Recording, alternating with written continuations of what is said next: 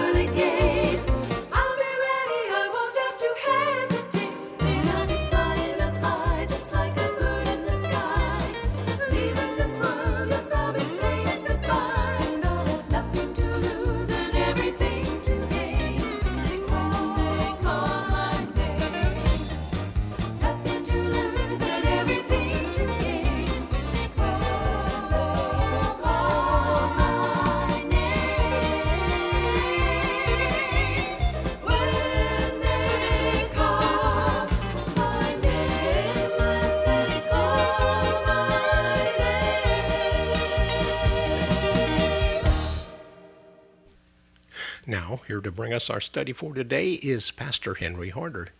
Satan's original and still greatest technique is to, in some way, through some means, deceive people. I began focusing on this point several programs ago. In Matthew 24, Jesus mentions 4 times that one of the signals or signs that the end is approaching is Satan's growing and increasing efforts at the deception of people. From the very beginning in the Garden of Eden, Satan has used deception as a trick, at best, to confuse people, especially in the area of religion. In the 4 times that Jesus uses that word deceive in Matthew 24, his point is that the deception is in religion. That's verses 4 and 5, verse 11, and verse 24. I believe that we haven't done justice to Jesus' words. We haven't listened well. we haven't heard Jesus. His word about Satan's deception in the realm of spiritual hasn't sufficiently impacted us in this part of our century. You'd think that man would have learned something in the realm of religion. But there is more confusion today than ever before. Jesus predicts that toward the end of this age, Satan will use religious leaders who will use miracles and great signs to deceive people. That's specifically why they will perform miraculous feats, to deceive. Jesus' exact words were, "For false Christs and false prophets will appear and perform great signs and miracles to deceive even the elect, if that were possible." Evidently, miracle workers will increasingly perform their signs and wonders toward the end of this age. We may expect Satan's use of miracles to increase in frequency and also in size and scope. His miracles will appear more and more spectacular, to the point of creating life. That's what he does, according to John in Revelation 13. He brings a lifeless statue to life. The purpose behind those miracles is the deception of people. In Jesus' day, the Pharisees once asked him, "Show us a sign," they said. If he was really what he claimed to be, then Jesus should show some big trick that they couldn't miss. They were suggesting that that would be the greatest proof of God. But miracles are not the greatest proof of God. The greatest proof of God is His Word. I say we need to watch out for men and women who claim to be miracle workers and who produce miracles which they claim are the greatest proof that their message is from God. Miracles can be performed by Satan and his co-workers, and miracles can be faked. While God does work miracles, and while He does use them to confirm His message, we must remember that Satan has false prophets and miracle workers too. No one outside of the Lord Himself is a greater miracle worker than is Satan, and his activity to deceive in this way will increase as we near the end. I mentioned yesterday that the priests in Egypt, just before the exodus of Israel from that country, around 1440 BC, performed most amazing feats. They duplicated 3 of the miracles performed by God through Aaron. The miracles were either genuine or very good imitations, so good that Pharaoh was convinced. Similarly, at the end of this age, Satan, through his master operator, will cause a lifeless statue to appear, to come to life and to speak. We must let the fact impact us that Satan has used miracles very effectively in the past, he is doing so in the present, and he will do so in the future. Unfortunately, the emphasis on miracles focuses on subjective experience and not on the objective, stated, inscripturated truth given in the Bible. While experience is an important factor in the Christian faith, it is not the norm for, nor infallible guide to, truth. Experience can be programmed and manipulated. The surest truth comes from God's Word. That is our only reliable source for truth. I have spoken about increasing satanic-originated confusion and deception in the area of religion. If our interpretation of Jesus' words is correct, then our world might expect that such deception will expand and grow as we near the end of this age. We can expect more and greater deceptive techniques from the enemy. If we look at the religious scene, this trend becomes obvious from observation. While this technique has always been a favorite one of Satan, it seems to me, without trying to be sensational, that deception in the area of religion is growing at an unprecedented rate. A few years ago, I would not have predicted that among evangelical Christians there would be those who would suggest that there are other ways of salvation than through Jesus Christ alone. Nor would I have guessed that there would be those who would suggest that if there were a hell at all, it might be temporary, and that those experiencing this temporary place of punishment would in the end all be saved or be annihilated. Nor would I have imagined that there would be those who would teach that in the end everyone would be saved. Not only has Satan been working overtime to deceive people in the area of salvation, but also in the area of our thinking about God himself. While there has never been unanimity regarding the doctrine of God, I would not have imagined a few years ago that some evangelical Christians would teach that God is not omniscient nor omnipotent. That is, that God is not all-knowing nor all-powerful, nor sovereign. There is a view proposed that God does not know the future, much less control it, that he is under time.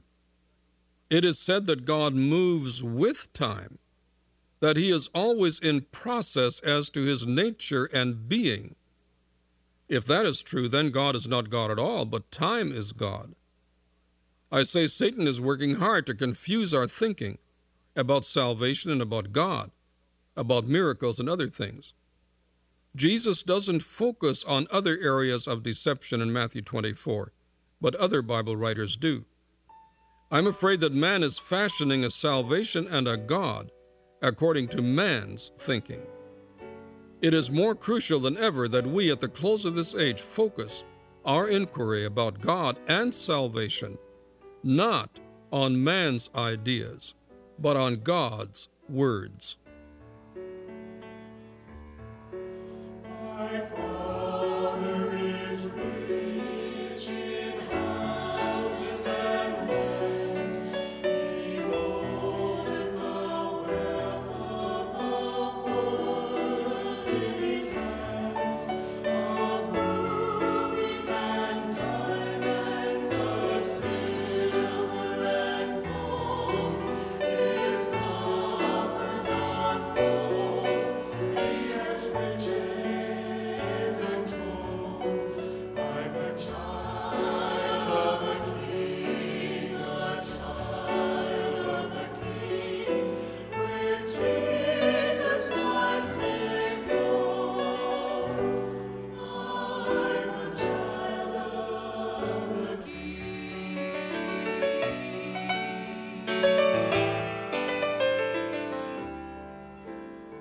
A tent or a cottage, why should I care? They're building a palace for me over there. No exile from home, yet still I may sing of glory to God. I'm a child of the King. I'm a child of the King. A child of the King. With Jesus, my Savior.